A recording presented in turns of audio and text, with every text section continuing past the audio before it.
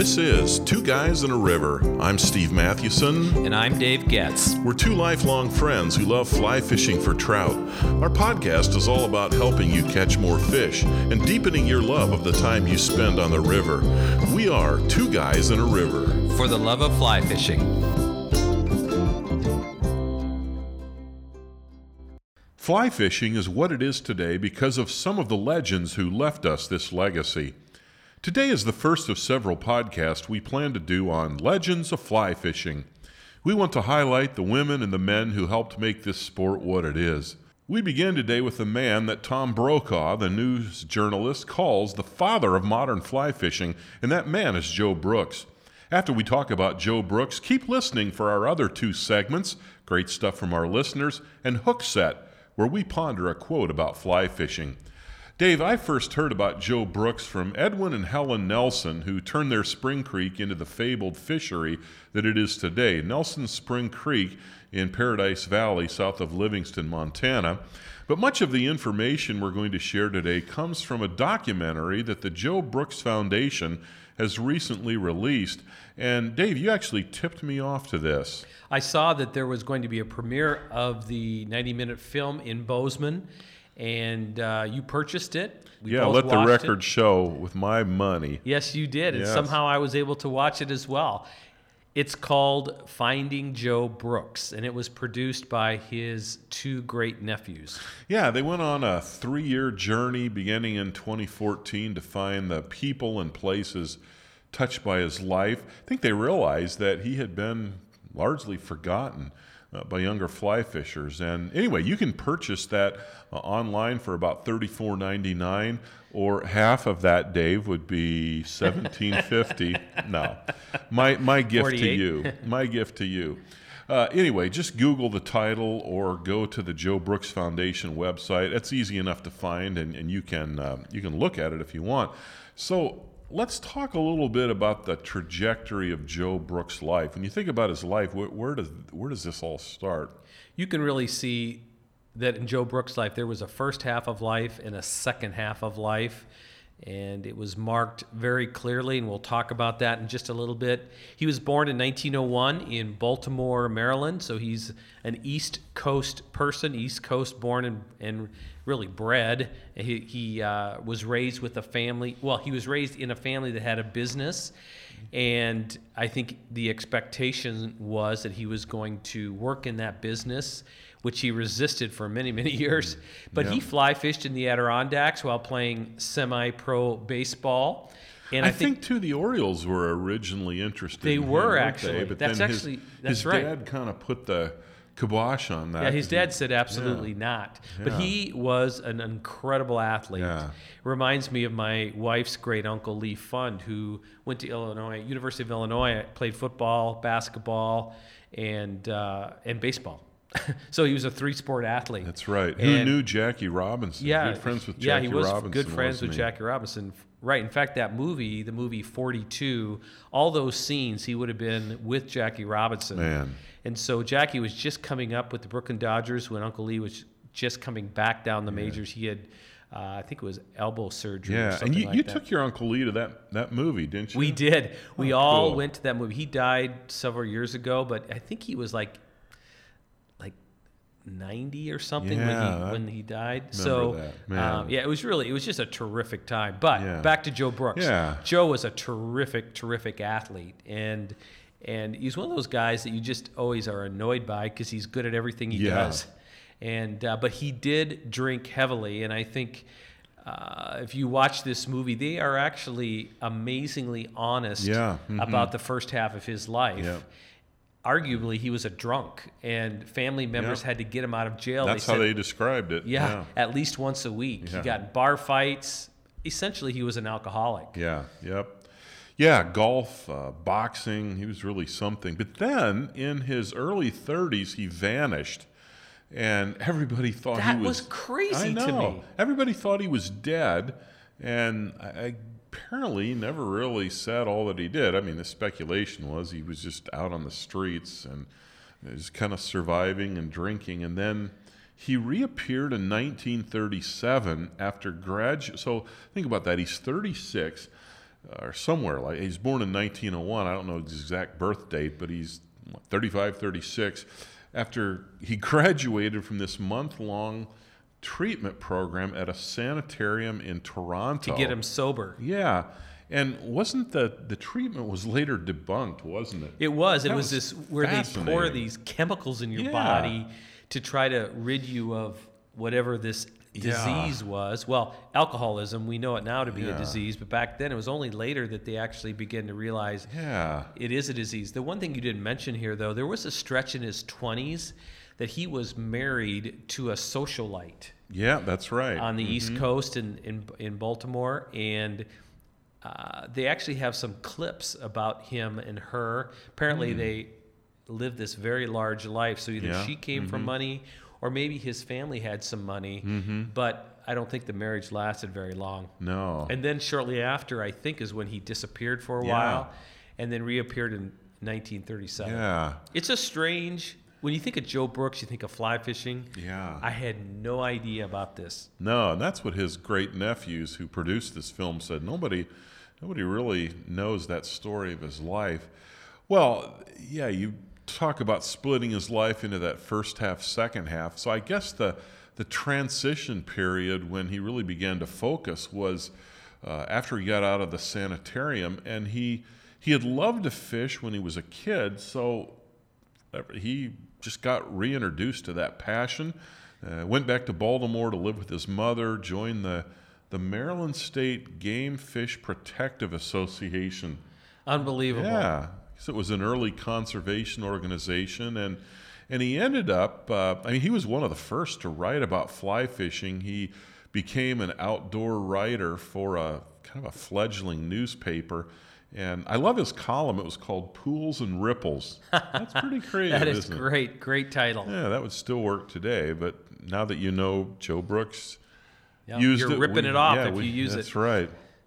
And then he, during World War II, served in the Coast Guard, and it was after that he met Mary. And that was a kind of a fascinating story, wasn't it? Right. She was the travel. Well, now she ends up being his third wife. Yes. So right, apparently there was yeah. another one in there, but Mary was the travel and tourism director for the province of Ontario, and she was her own person. I mean, she had her Yeah. career in writing Yep. and fishing. She was an amazing athlete as well, and she traveled to the Outdoor Writers Association meeting in Florida to try to get outdoor writers to come and fish there and then write about it. And Joe wasn't a prominent enough writer to warrant a spot on the trip. But during that time, he had landed a trip to Alaska, and his stature as a writer began to grow. And then at the last minute, somebody backed out on this trip to Ontario, and Mary decided to invite Joe to go to Ontario. Unbelievable, isn't it? Wow. Ostensibly, Joe's writing at that point was not polished, but Mary's was. That's funny. So they arguably, I don't know if the word is hooked up, but they Yeah. connected up in Yeah. Ontario, and they got married in 1949. Yeah, and set out on this life of adventure. And the relatives, the nephews, great nephews in the documentary, make it a point to say that he promised her that he'd never drink again, and apparently he never did. And one of the things that his great nephew Michael said that I thought was really stunning is that now as we get to the second half of his life, we get to the success side, that everything he did in a 20-year period of time, from about 1952 until he died in 72. And I'm not exactly sure in 52 maybe what or maybe that 20 years is just kind of a round number. Can't remember if there was anything definitive, but I guess by 1952, he had become a prolific outdoor writer. He had been established by then. I think. That's the key. They made the point, too, that kids in the 1950s, and think about this is after World War II, and guys are coming home, and they want to explore the outdoors, and kids in the 1950s were reading stacks of outdoor magazines. I guess there were 4 then. There was Outdoor Life, Field and Stream, Sports Afield, and then there was one in Nebraska. Was it Fur Fish and Game? Or something like that? Fur Fish and Game. Remember, it had all those ads in the back. Mm-hmm. I remember when I was a kid, reading the Pennsylvania Game News. I thought that might have been as old, but maybe not.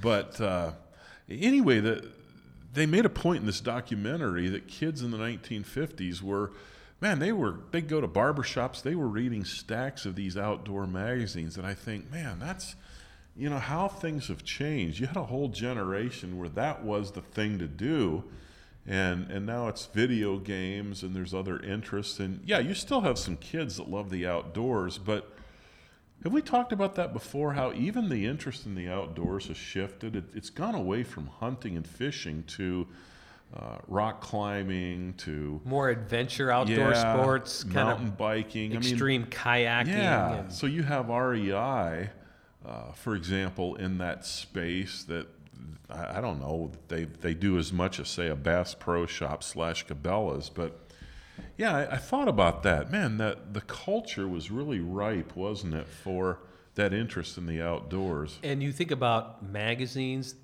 it became a channel for people to learn about it. Yeah, there weren't any videos. Yeah, the internet really killed magazines. I worked for a magazine, was one of my first professional jobs as an editor, called Leadership Journal, which is now no longer, doesn't exist anymore. But it was very, very successful during about a 20 to 30 year run. But when the internet came, it killed magazines. Yeah. And the killing of the magazines, it's been a cost to that. Yeah, there has. And I think reading is one of them. There's just something wonderful. I've always really enjoyed picking up Field and Stream, Sports Illustrated, and now it's like I just don't do it as much. I'm trying to think. I don't even think I get a single magazine anymore. No, do you? I'm the same way. I read most everything like that online, and yeah, there's a downside to that. Hey, you talk about Joe's writing. His approach to writing was don't display knowledge, but share knowledge. Yeah, that was so good. Don't display knowledge, which basically don't show off. Don't show off. I'm writing, using big words. Yes. I remember there was also something in there about not using adjectives. Yeah. I don't know, but somebody had made or don't use a big word when you can use a little word or a more plain word. Right. I forget what they said about that, but that's just good writing. Yeah, right? It really is. Often you can tell a novice writer they have so many adjectives and so many adverbs, and their nouns need to be stronger and their verbs need to be stronger. Yep. And this just goes to show the good principles of writing.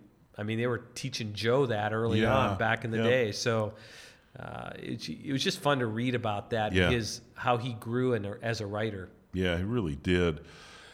Dave, if I remember, too, from the documentary, it seems like his appearance on ABC's Wide World of Sports in 1963 or 64 with Kurt Gowdy was, it seems like that really produced a spike in his popularity, didn't it? No doubt, that's true. And he was in Argentina, in Patagonia, a place that he had visited and popularized, and definitely contributed to his fame. And I guess it led Gowdy to a spin-off program called The American Sportsman. Yeah, I remember that. Yeah, which ran for like 20 years, 1965 to 1985. Huh. Yeah, it's when he first traveled to Argentina, I thought it was interesting. There were only a few local fly fishers, and I guess he wowed them with his fiberglass rods and his casting and his approach, and they had never seen anything like it. Well, and you see that one picture, and they said he was doing the double haul back then. Yeah. And I've never heard, was that associated directly to Joe Brooks? I don't know. I mean, who else was in that era? Would have been Lee Wolf. Yeah.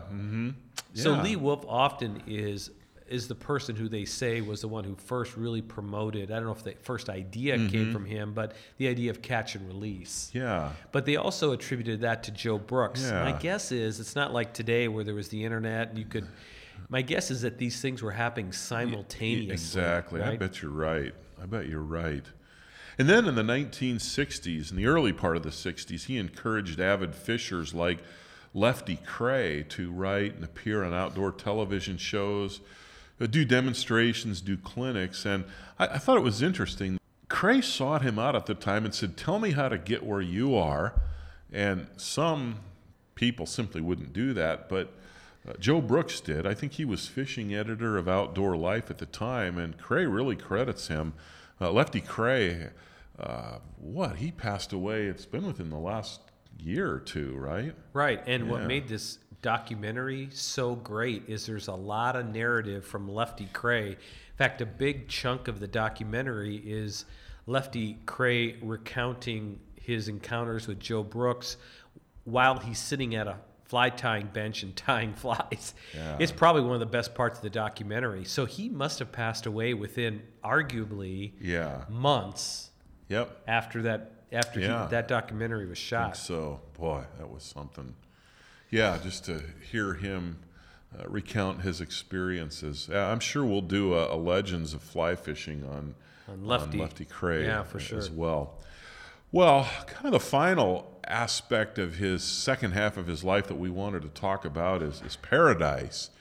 And that's what he considered Montana to be. He said his favorite place in the U.S. to fly fish was Montana. And in 1952, Joe and Mary Brooks came to Nelson Spring Creek Ranch in 1952, and that was kind of moving for me to see that. My folks lived in Paradise Valley for about 14 years. I lived there for a year and worked just with some ranches around the valley, and I did some work on Nelson Spring Creek Ranch and got to know Edwin and Helen fairly well, and through the years, I'd see them at basketball games. Their granddaughter Katie was a terrific referee, but anyway, Edwin had bought the ranch because of the Spring Creek, but it certainly wasn't for fishing. He bought it because the temperatures were always 55 to 56, even in the winter, so he wouldn't have to chop ice to, let the cattle drink. So that was his motivation to buy the ranch. Yeah. And then, there were some people who fished it occasionally, and somebody told Joe Brooks about it, so he and Mary came out, and I remember Edwin and Helen talking about how on that first trip, Joe and Mary had to stay in their very rough, primitive bunkhouse because Edwin and Helen had gotten married and they were living on the little house in the ranch that Joe and Mary were going to stay in. And anyway, Joe Brooks was so instrumental in helping them learn to manage that Spring Creek.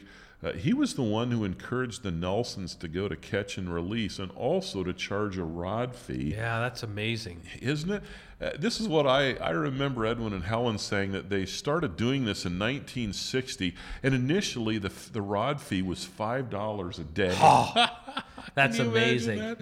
And it didn't set well with the locals, and they said some of their own family members, their relatives, were not happy. They probably charged them. Yeah, they did.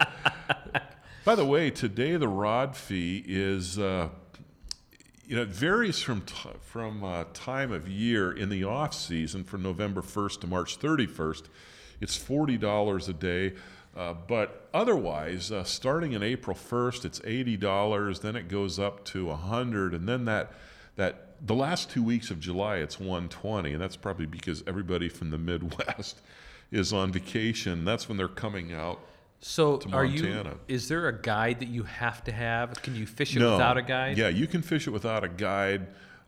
You have to sign in. They limit the number of rods. It's not a huge section of creek. How long is this? So what's interesting about the Nelson Spring Creek is that it's right near the Yellowstone. It flows into the Yellowstone. Yeah. Remember, we've actually fished when we floated with one of our Cumberland, friends. We fished up it a little bit. We fished it up a little bit. There's a fence then, which is kind of their property, and in Montana, the stream side access law doesn't allow you to walk on spring creeks because there's no high water mark. Right, there's no high water mark, so those are protected, and that makes a lot of sense. So you can't cross that fence. Correct, you can't. You're trespassing if you do that. It's not like you could stay in the creek and walk up that. But yeah, their stretch isn't that long. I don't know if it's even a quarter of a mile. I should remember because I fished it a few times, but it's a small section, but you don't have to have a guide. if you're doing it for the first time, you Probably need a guide. unless you're a really accomplished fly fisher. And now Tucker Nelson, it would be Edwin and Helen's grandson. Their son Roger and his wife Mary kind of run the ranch now, and Tucker and his wife, they do some guiding, and I've heard they're both really good guides. So, I mean, that is a once kind of in a lifetime experience, and I've been on it a few times, but I'd like to go back and do it again. Sometime we'll do that. Yeah, but I've never been on that Spring Creek, and I think it would be fun to do once. I don't know. There's not a lot of river, right? So not a long stretch. So I'm not sure I'd enjoy going back and just sitting in front of one run and fishing. Yeah, all the that's time, the only thing. And what you really do is you wait for hatches, and you spot rising fish. Of course, I would always go to the places where there were riffles, but some of the guys that are really accomplished, and I finally did this. I finally caught an 18-inch rainbow on a probably a size 20. I don't know if it was a Comparadun or what it was, or some Baetis pattern, but it was one that I spotted that was rising in water that, it was hardly, it was moving, but you could hardly tell. It was just like a pond, and I really felt like I had arrived, when I did that, and of course I haven't arrived. Trout are very selective on those streams. They are. But I think back, Joe Brooks was a huge part of that, and he and Mary would go back. In fact, at the end of that documentary, they said that he, the heart attack that took his life, if you read an obituary or something, it says he died in Rochester, Minnesota. But that was a couple days after he had the heart attack when he was fishing Nelson Spring Creek. So he died on the river. Basically.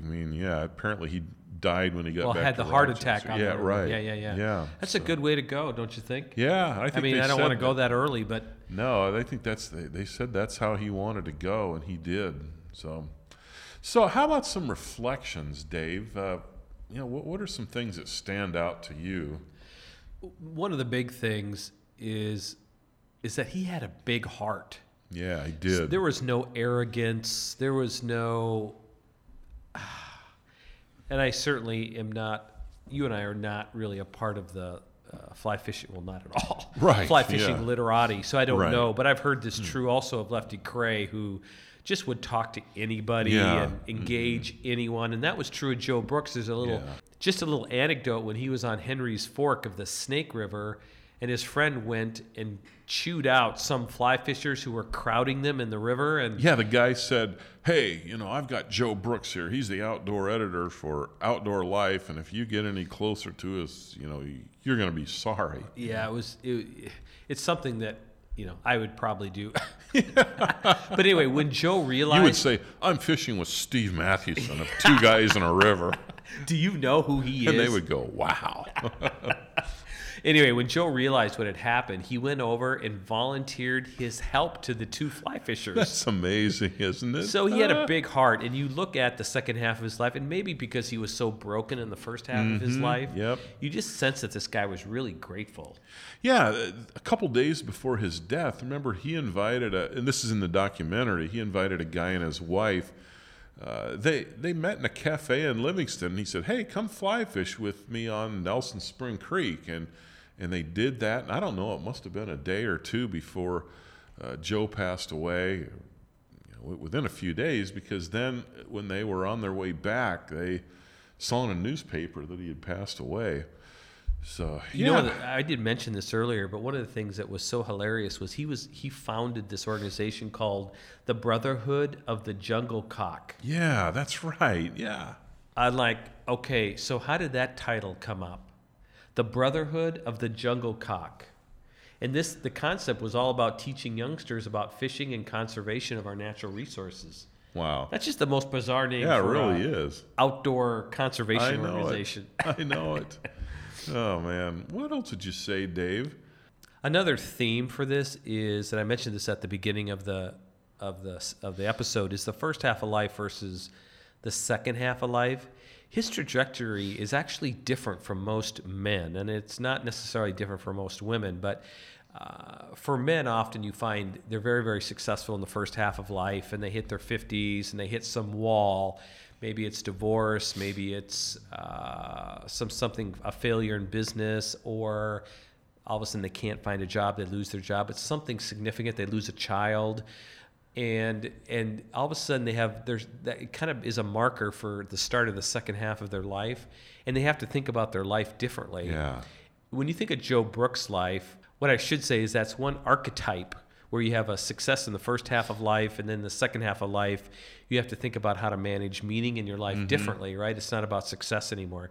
So Joe Brooks really had a completely different trajectory. His first half was complete and abject failure on many different levels. Yep. But in the second half of his life, you look at the trajectory of his life in the second half, and it's amazing to me. Yeah. It's actually really encouraging about those of you who are, say, 40 and older. There's just a lot of life to live left, and there's still a lot of life left to live, and a lot of contribution that you can make yet in this world. And you look at Joe Brooks' life, I mean, arguably, he didn't really start making his mark until his early 50s. Right, and even though he fished before, he really didn't start fly fishing in earnest until his late 30s. So that's kind of an encouragement, too. You're never too old to learn to fly fish. And to make a difference. Yeah, that's right. Another one, I think, is that there's really nothing new under the sun since Joe Brooks. Yeah. He, the double haul, I mentioned that. He was doing the double haul, at least in Patagonia, when I saw that picture, and they'd mentioned it, or at least that video. And it was a video that they had, or a clip that they had moving. Right. And he was also doing saltwater fishing. Yeah. And you realize that everything that's happening today in fly fishing has been done for the last 50 or 60 years. There's really nothing new under the sun. It's just refinements of... It's just refinements, yeah. And Joe really Brooks is. really was the pioneer.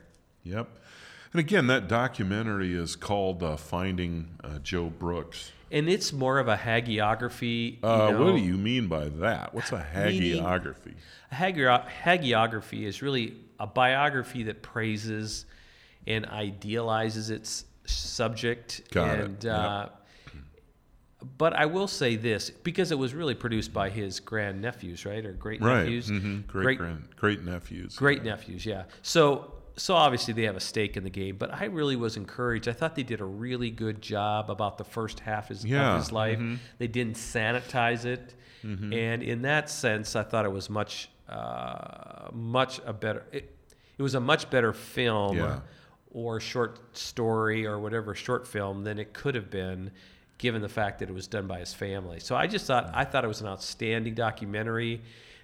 It's a little slow in places, but if you really want to understand fishing, especially fly fishing in this country, that is the United States post World War II, if you don't understand Joe Brooks, you really don't understand the sport. Exactly. So we have a lot to thank him for. I mean, what we do is really his legacy, and I think Lefty Kreh summed it up. Without Joe, fly fishing would not have reached the pinnacle it has today. Well, it's time for great stuff from our listeners. This is a comment from Nina on our podcast on taking an exotic fly fishing trip. This is what Nina writes. She said, "My husband and I have done many adventure trips, not fly fishing though. Our honeymoon was a horseback riding trip across the south of France." It's like, wow. There was an obnoxious fox hunter from New York who spent the entire week being a jerk. He finally got his comeuppance when, trying to jostle past me up a narrow mountain trail, my horse raised his tail and pooped down his leg into his boot. She says, "I'll give him this. He had a sense of humor." He said, "At least it's warm." We'd been riding for several days in the rain. After several other trips, we concluded there's a herb on every trip. It gives us a more philosophical approach to the self-seeking attention grabbers. And FYI, don't be shocked if Herb turns out to be a 6-year-old. That is great. It's happened. Love the podcast. Oh, that's a great comment. That really is. There is a Herb on every trip. Oh, no kidding. Oh, we could do a podcast on that. We should do that. I know. All the herbs on our different trips that we've boy. taken through the years, some outdoors, man. some mission trips, some... Oh, man, that's so true. That is That's hilarious. great. Oh, thanks, Nina. That is Great. That quote makes our day. Well, it's time to set the hook and land this podcast. Hook set is where we set the proverbial hook and wrap up our podcast by sharing a quote that we reflect on for a few minutes. Since this episode was on Joe Brooks, I thought it would be appropriate to end with a quote from his wife, Mary.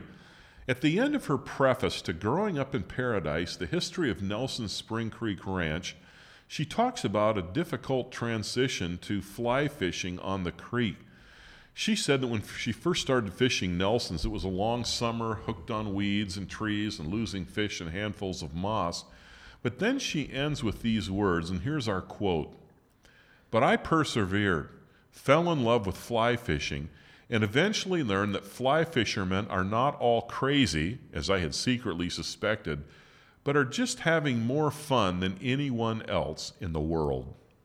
Wow, that's great. Oh, yes, fly fishers, we have a lot more fun, don't we? We think we do anyway. I think we do. It's hard to know. Do we have yeah. more fun than golfers? Well, I'll say this. The way I golf, I have a lot more fun fly fishing than golfing. I know that for sure. Maybe backpackers and Yeah. adventure kayakers and mountain climbers. I don't know. Fly fishing, I agree with that 100%. Yeah, it really is true. In fact, in that little book that Edwin and Helen Nelson wrote, and I think it's kind of Edwin's voice, but I think they talk about a time when Joe and Mary were there, and this is before they were doing some of the catch and release, but they just sent Joe and Mary down to the river. They caught a bunch of trout to have a fish fry, and they had sweet corn, and just sitting out, looking out over the river, and there's something about fly fishing that awesome. puts you in the kinds of places where those things can happen. Yeah. So it's That's terrific. You don't have to be crazy to be a fly fisher, but you have to be committed to having fun. And that's what our podcast is about, isn't it? That's exactly right. Catching fish and That's right. enjoying your time more on the river. That's for sure. Well, that'll do it for today. Thanks again for listening. I'm Steve Mathewson. And I'm Dave Getz. Until next time, we are Two Guys in a River. For the love of fly fishing.